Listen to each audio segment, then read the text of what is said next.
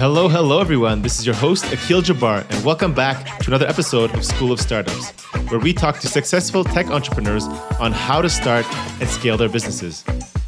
On today's episode, we'll be talking about why you need to use an omnichannel approach in your marketing campaigns to drive more sales to your startup. Today, we have our guest, I'm going to say it wrong, Rytis Lauris, joining us. Rytis is a serial entrepreneur of various startups and an expert on e-commerce, online marketing, and email marketing. In 2009, he was the founder of TreeNex, which is a company focused on environmental services. Rytis was also the co-founder of IQ Polls, which is an easy-to-use voting tool that interacts with the audiences during conferences, seminars, and training sessions. In 2019, he became the founder and CEO of Soundist, which first started off as a digital marketing agency operating in the Baltic states. But then in 2014, he transitioned to focus on a newly built email marketing platform. 3 years later, Rytis is still the co-founder and CEO of the now renamed platform known today as Omnisend. His startup Omnisend is an all-in-one and omnichannel e-commerce marketing automation platform that helps companies boost their sales by converting their visitors and retaining their customers through personalized messages. Hopefully I got that right. Thank you so much for joining us today, Rytis, and glad to have you on our show. Hey, Keel. Thanks so much for inviting. And you did your homework so good. I mean, you have introduced me really in a comprehensive way. So really, thank you. No worries. Before we get into it, I want to get kind of a background of the current situation with the COVID-19 virus. I know your target audience for your startup being an e-commerce specifically. What changes, trends, and effects have you seen with your customers, specifically in Omnisend due to the situation? Yeah, absolutely. Interesting time to live, and challenging times, I believe, for everyone. But as I always say, it's still much better than a war. So I believe it's really manageable, etc. And yeah, you're right. We at Omnisend, we mainly serve e-commerce customers, so those who sell online.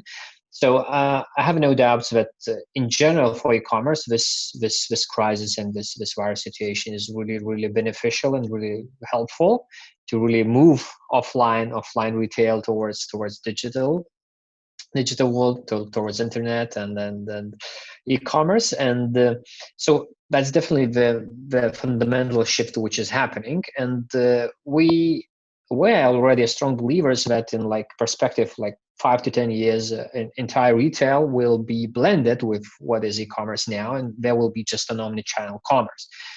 As customers will be able to really purchase in our most convenient way, and we will not be forced to go somewhere to try to find what fits you, or maybe just buy online without the ability to try it out. So that's definitely the direction the entire retail and e-commerce we're going, blending and becoming omnichannel experience for the customers. So this COVID situation really accelerates that a lot. And now I'm much more optimistic that instead of 5 to 10 years, it might happen 3 to 5 years or something that. In a short term, it's and e-commerce is growing. I just recently saw some statistics that it took 10 years for digital retail within the US to go from 6% to 16%. Mm-hmm. And in the past couple of months, March and April, it just bumped up to 25% of all entire US retail expenditure went digital. So kind of plus 9% in a couple of months, when it took 10% to happen 10 years. So that's a huge acceleration. And it's already taking long enough to build new habits, new customer habits, consumer habits, to buy online, to trust online sellers, online stores, etc. So that's so we serving those e-commerce stores, we strongly believe that in mid and long term, it's going to be super beneficial for us. In a short term, the very beginning of a crisis was challenging for us, especially February, as we're recording now in May. So February was the most challenging for us because a lot of our customers got cut from their supply chains, and the factories and warehouses were shut down in China, and we just got no inventory to sell. But once China opened and let's say Western world or the rest of the world got locked down, so our customers start getting back and selling again, and a lot of like old offline companies start like investing more and more and getting serious about their online presence. Yeah, so I mean, small challenges, but still, then I meet friends who own bars, let's say. So, I don't want to complain, but we maybe just double this year. So, Yeah, exactly. yeah. And then, our theme of this, podcast is focusing on the omni-channel marketing. For those in our audience who don't understand what that is, could you explain what omni-channel marketing is and why is it so important to incorporate that in your overall marketing campaigns? Yeah. So, following to what I just said, that we strongly believe that commerce is going to be omnichannel, and this is like holistic experience for the consumers, that they are being able to buy wherever they want in their preferred channels. And so we believe that marketing should be following that trend, and us marketers should provide a unique experience for customers and ability for them to choose which are their preferred channels for us brands, retailers or stores to communicate with them. So that's basically the key concept, that if the consumer prefers email, that's perfect. If the one prefers SMS, perfect. Messengers, perfect. Push notifications, all in one tool. And just on top of it, there's like multi-channel, omni-channel approaches. So multi-channel is basically when using those different channels, but you are using them separate. An omni-channel, when you put them on a single flow, and you are basically using one tool, and you have 360-degree like picture of your customer, and instead of just start bombarding with different messages at the same time, you can put it on the one flow. And to give you an example, Akil is visiting our website, and then that specific product of like category of products. And instead of like start bombarding through like 4 different channels, we initially send an email. If Akil is ignoring our email, we follow up with push notifications, messenger, and like finally, let's say with text message. So that's the key difference from the multi-channel approach. Yeah, generally when you go to like a SaaS startup, you go through their freemium kind of onboarding sequence, you'll get all those kind of email campaigns coming towards your way.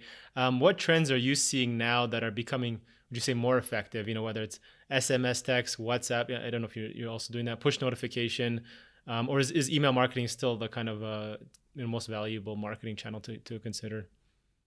Yeah, so email is still the most valuable and the most effective, but email augmented with other channels is the best. So we see to give you like some statistics, we just made some study, those who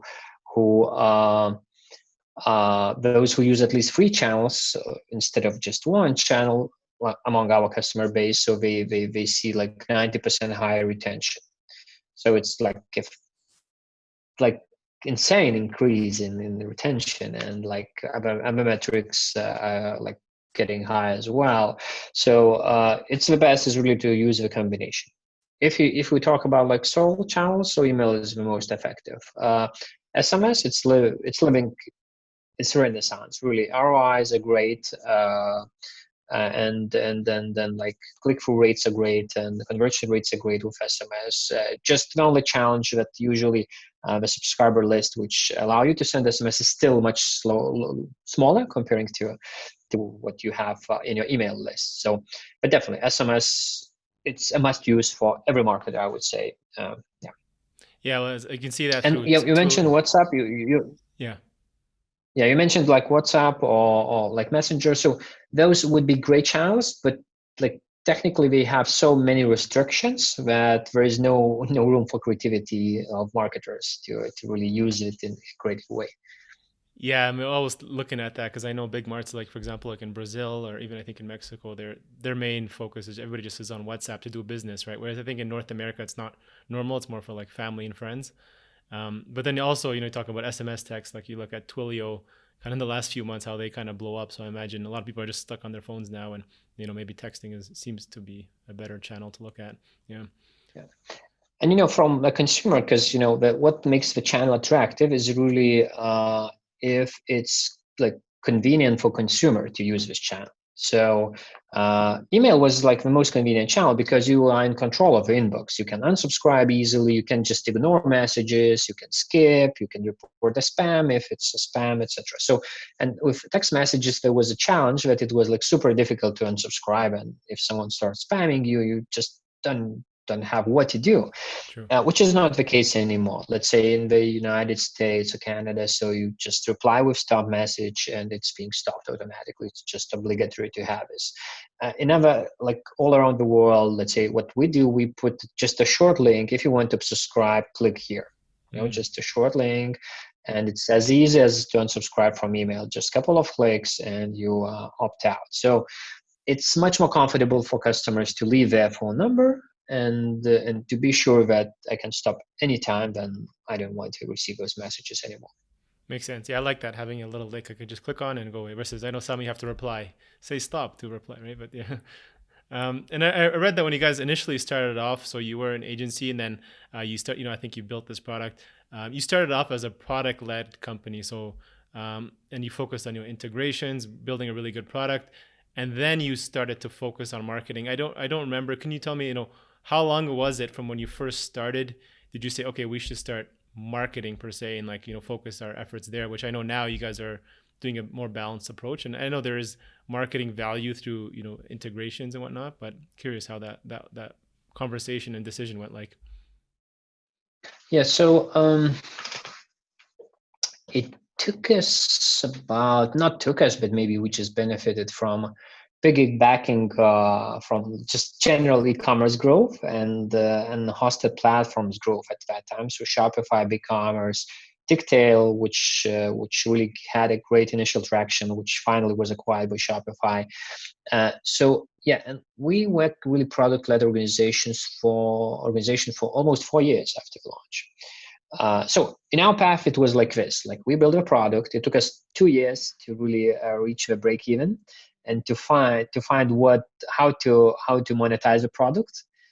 So still for a couple of years after launch, we continue like doing agency services, providing agency services, and basically subsidizing the product. Yeah.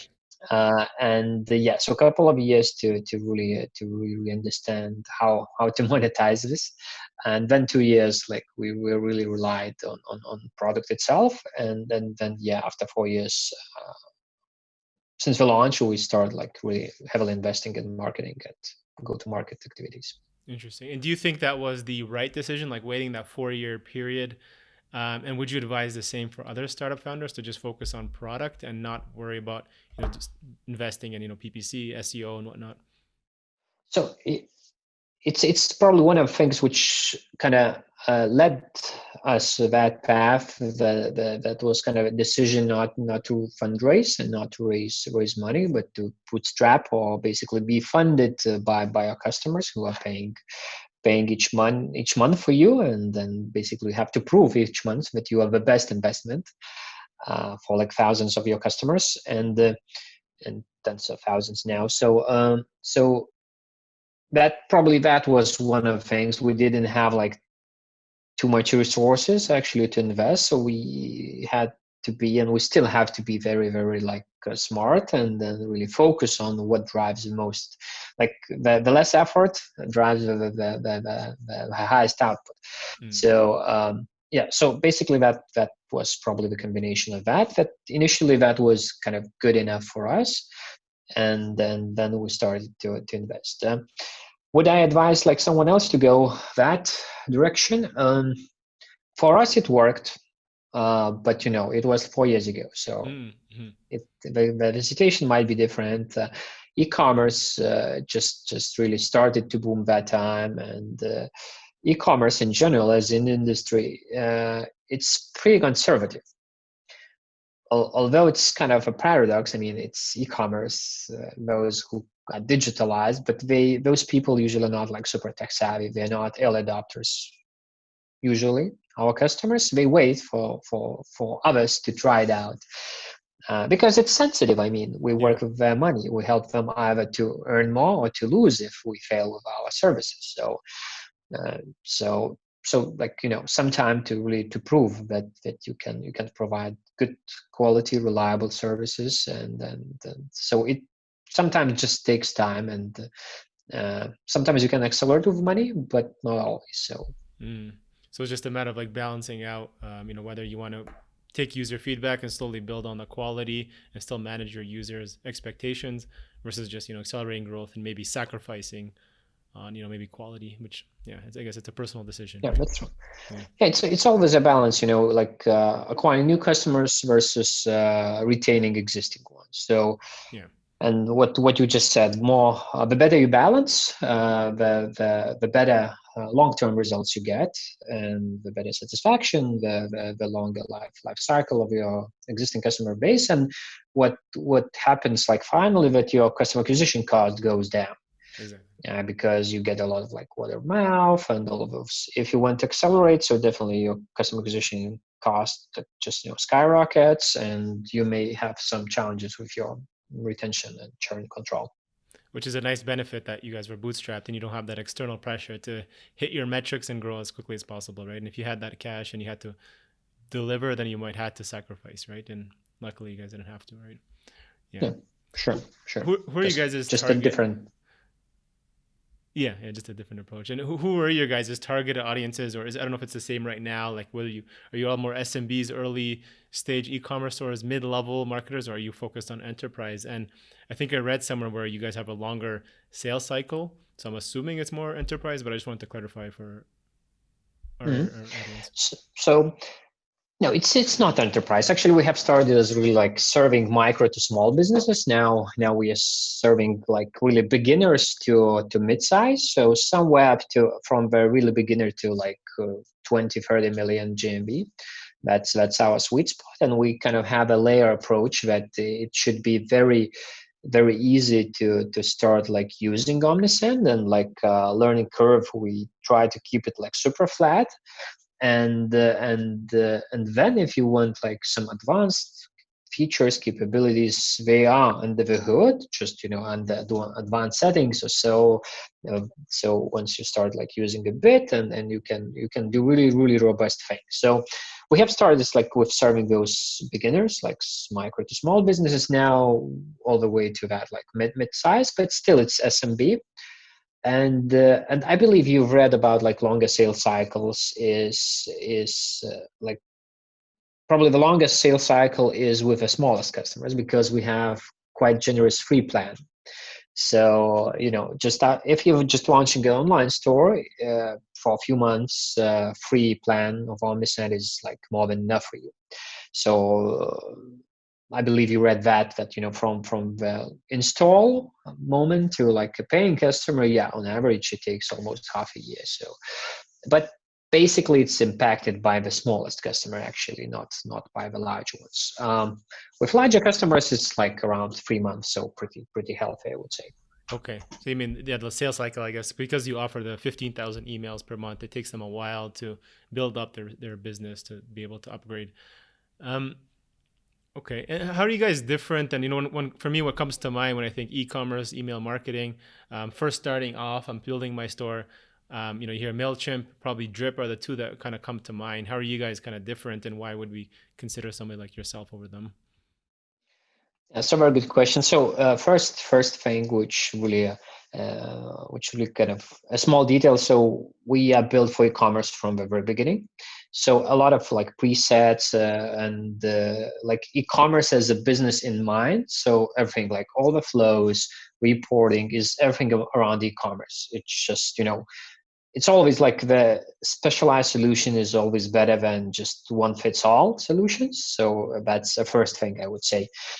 Second thing is really omnichannel. So having different channels in one tool. So email, text messages, web push notifications, Facebook Messenger, and even the ability to synchronize your list with Facebook lookalike audiences, or like Google for retargeting or lookalike campaigns. So so all those different like capabilities are in one tool. So and we have like pop-ups and sign up forms to really capture leads, etc., alongside with integrations with like just Juno Preview or other tools to capture emails. So So basically, specialized tool is always serves better your needs if you are selling online. If you are not selling online, so Mailchimp, Drip, any other tools, they're great tools, and definitely um, use them.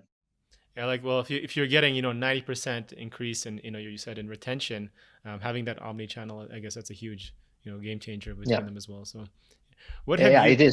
It is a huge, yeah. Yeah. Yeah, I was gonna ask, what is the most effective, top of the funnel channel that you guys found through your demand generation program? I know you guys are running different marketing campaigns now that are actually driving, top of the campaign, market qualified leads for you guys. Yeah, so I would say few is still like integrations and being like deeply integrated into ecosystems. Mm-hmm. So it's Shopify, it's BigCommerce, Woo and Magento is really becoming more and more important for us. So it's one thing. Second thing is SEO and content marketing in general. So really providing good quality content, some infographics, analytics. We have kind of pretty decent customer base, so we tend to like have some reports every half a year to basically share some like unique numbers which other companies maybe don't have, etc. So yeah, so basically that's yeah. We have kind of a unique term, it's general findability. Okay. So I'm still not sure if we are able to like to stimulate the demand. But if demand does exist and someone, let's say, have started their marketing campaigns using Mailchimp, and they're looking to upgrade and to like to really do it better, like more automations, omnichannel, and then really more targeted and segmented campaigns for their e-commerce stores.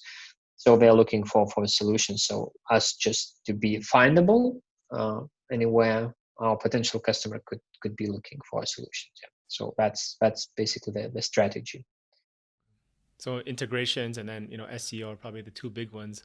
I was speaking with the Amelia over as the CEO at Growth Hackers, and she was saying when they run growth experiments, the data shows that 75% of growth experiments, we hear what's working, but 75% of the ones that failed. And we probably don't hear about those ones. So I guess what's important, those are important learnings. Could you share anything? What was least effective, or you consider valuable failed growth experiments that you guys have seen, whether it's paid, whether it's other kind of channels that you've tried and just failed? Yeah, paid. Yeah, Yeah, paid. paid. Okay, Fail.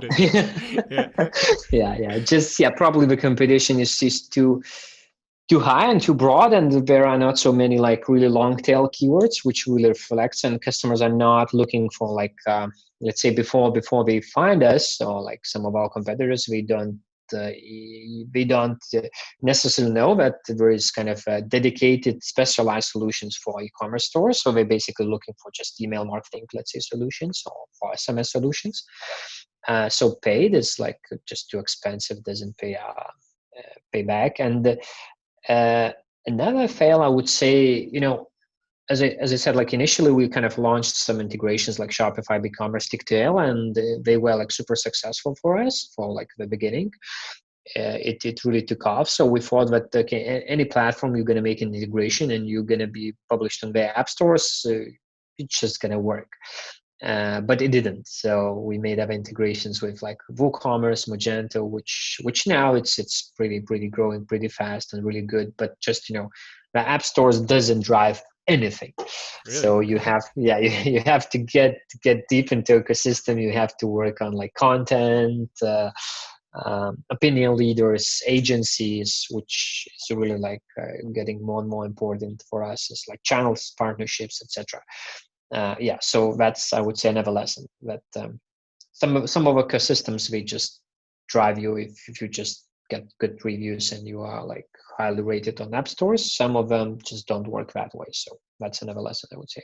Do you have a system or way of verifying now and checking? It's like, okay, you've integrated with like maybe 50 different companies now. Okay, what to look for, and okay, this is going to work, or is this going to be a complete waste of your time?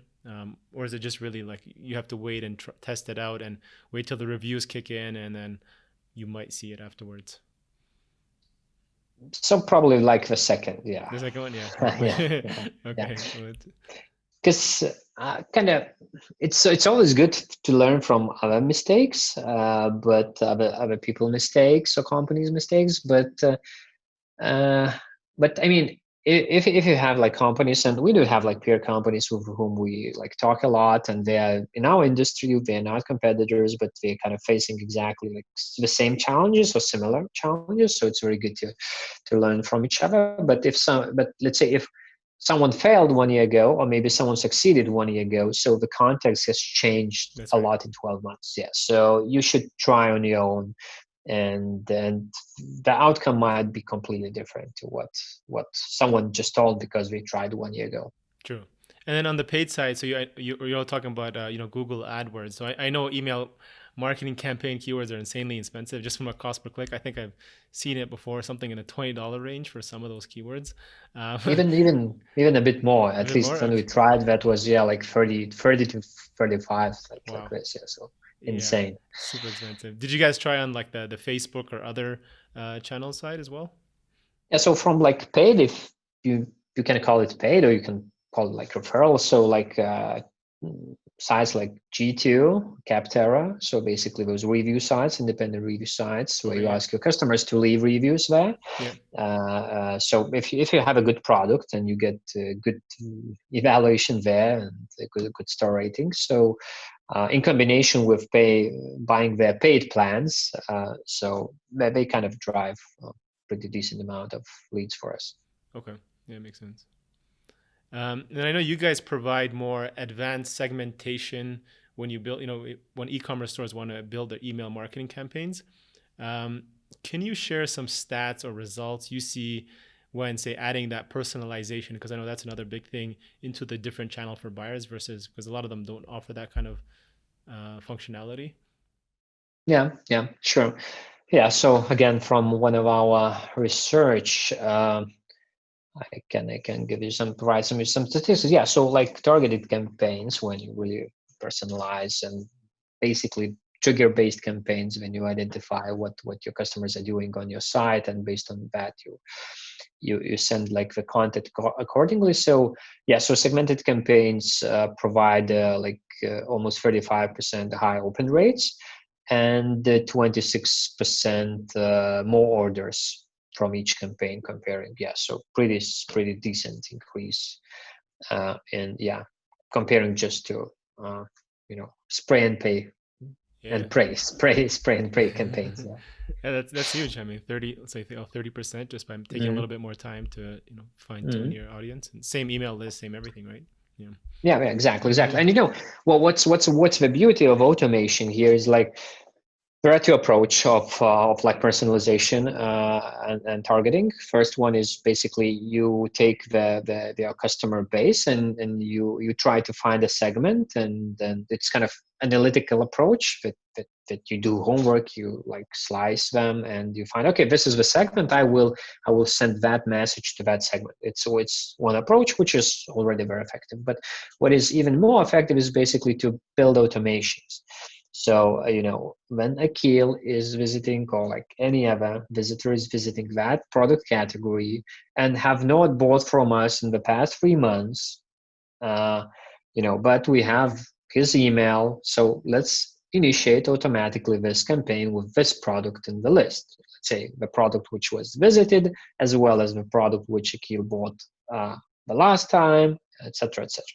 So it's kind of another level of personalization when you just build automated like automation sequences and automated campaigns, and you just basically forget or like fine tune them later, and just the tools like Omnis and our competitors, we just work on behalf of the marketer. So, and for the customer is really that's the real personalization, because this is how the customer or showed us like some signals are providing some data, and showed what his or her intent actually is. So you guys analyze the data of like their, not only with their, their email and their profile, but also their purchasing behavior. And then based off that, you send emails based off Yeah, action yeah. or inaction in this case, or haven't bought in a while. Hey, usually you're buying every month. What happened? Here's a Mhm. discount code. Come back in. Cool.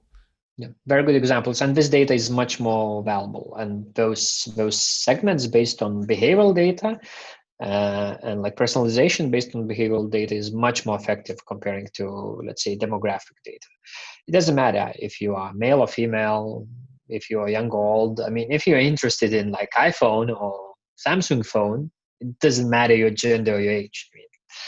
I mean, Are you guys currently using some kind of machine learning or AI program? Are you guys consider using that to have that feature for your users, so they don't have to kind of come up with that plan? You just let the model kind of learn from like I think Amazon uses this to learn what the purchasing behavior, and then send out triggered emails based on what worked in the past. Yeah, so we have a small team of like data scientists, and we are still, I would still consider like experimenting with that. We don't have like much in place, but we're already working for some time. And yeah, so in kind of in the roadmap, we have like send time optimization. It's where instead of just optimizing by time zones or so, your past behavior is really to be able, again, behavioral data, and to be able to identify when Akil or Rytis wants to possibly open next email campaign. Yeah, so it's the closest to when to release. The other thing which we are kind of working a lot is really to help make emails look better. So kind of fine tuning colors and changing background to unify colors, etc., which more applicable like and needed for smaller customers group, for smaller customers in general, who don't have like design skills in house, etc. So or design competences in house. Okay, cool. That's exciting. If it once you guys roll that out, it'll be interesting to see that. What are at the stage at where you guys are right now with the OmniSend? What are some of the biggest challenges you're facing right now? If you guys are growing, quite well, but obviously different challenges. What would you say those are right now?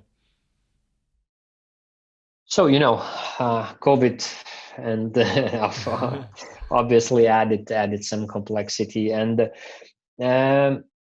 like as organizations. So I would say like communication, and we kind of named it like some time ago, that internal communication is the biggest challenge, and really new responsibilities across continents. We have like a vast majority of our team is based in Europe, in Lithuania, in Vilnius.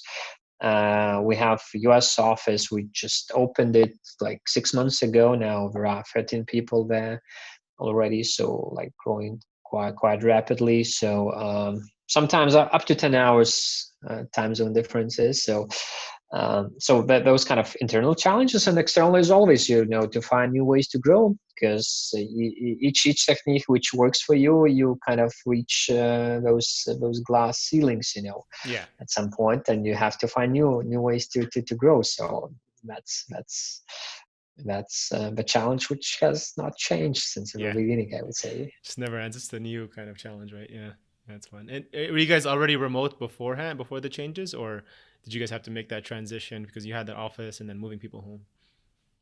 Yeah, so we were kind of like hybrid and partial remote. So that was not the kind of a big thing. A part of those who were forced to stay basically with their kids at home. So Yeah, exactly.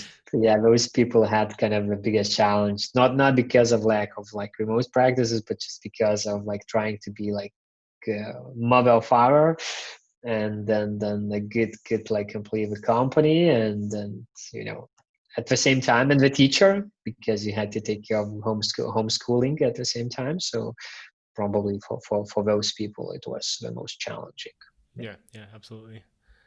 Hypothetical question. If you were to go back and build, let's say, OmniSend, you maybe moved on, sold it, whatever. You were to build a completely new startup today. Which industry would you focus on? Would you stay in, marketing tech? And how would you validate your product as quickly as possible this time, where, it took you 2 years, maybe, or longer the first time? Mm-hmm. That's a very good question. So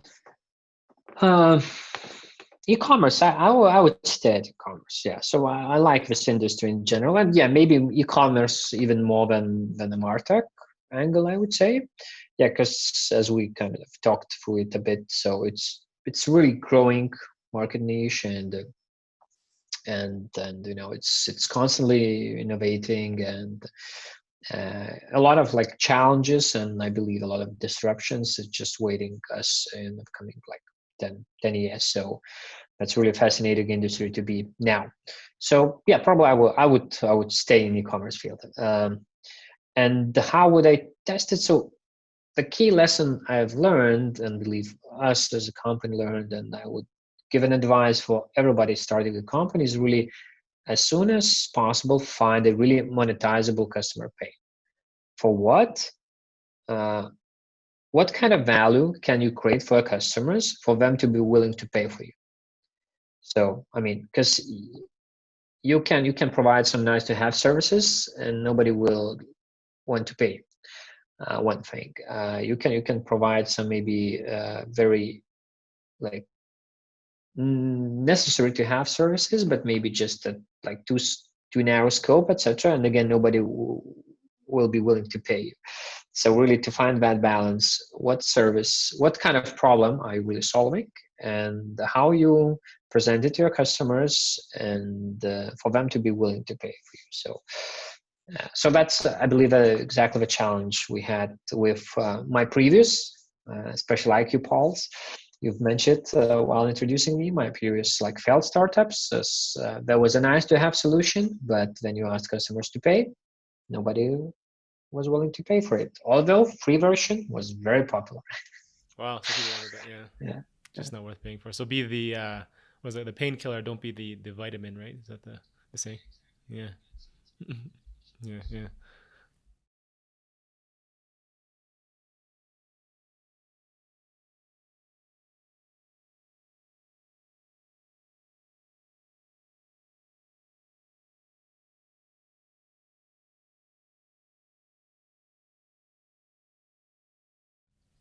And what was the moment that you realized, okay, this is what we need to do to be the painkiller? Was it just from like speaking to those customers and just like learning the behavior and like, now we know why they're not paying.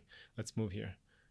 Yeah. Yeah. It was, there was no kind of single aha moment. It was just, gradual process. And yeah, you're right. I mean, it's all about listening to your customers, either like physically talking to them or like having some online service, asking NPS questions, and if they churn, asking them why do they churn, and if they choose you, why do they choose you, etc., etc. So it's all about listening to your customers. They tell you so much.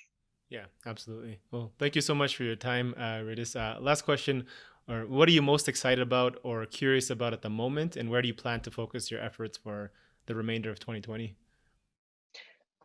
So I mean, building a business is a thing which I really which I'm really enjoying, and it's something like an art, and a lot of creativity, and combined with math. So this is a great thing. And yeah, in 2020, so our goal is at least to double our business, like our ARR, which is the key metric in any SaaS business, annual recurring revenue. So that's, and we are on that path now. So really, it's not easy, but yeah, that's a thing which really fascinates me a lot. And currently, we just released some great features and create more value for our customers. So I'm really happy about them as well, like conditional split automations and some like improved analytics, advanced reporting, and all that stuff. So really happy about the progress which is happening about the organization. So Cool. And how can our audience get in touch with you if they want to learn more about omni-channel marketing for their own startup? yeah, sure. So omniscient.com, we have a resources center there and blogs. So really you can find a lot of great tips and hints and articles for all the way from beginners to really mid-size customers and advanced marketers. So you can find a lot of great resources there. And yeah, if you'd like to try Omniscient, so you can sign up there. There is a free plan there for the beginners, so you can just request a demo and talk to our salespeople. And personally, myself, I prefer LinkedIn and Twitter. So those social media channels where we can talk to each other and follow each other. Okay, awesome. We'll put all those links into our show notes as well, so you guys can get in touch with Rytis here. All right. Thank you so much for your time. I really enjoyed this conversation, Rytis. And thank you, Akil. Great to talk to you. Thanks for inviting. thank you all for joining us on today's episode. Don't forget to like, subscribe, and leave a comment on iTunes or Spotify. If you'd like to learn more about entrepreneurship, make sure to check out our School of Startups videos on YouTube as well. Until then, see you guys on the next episode.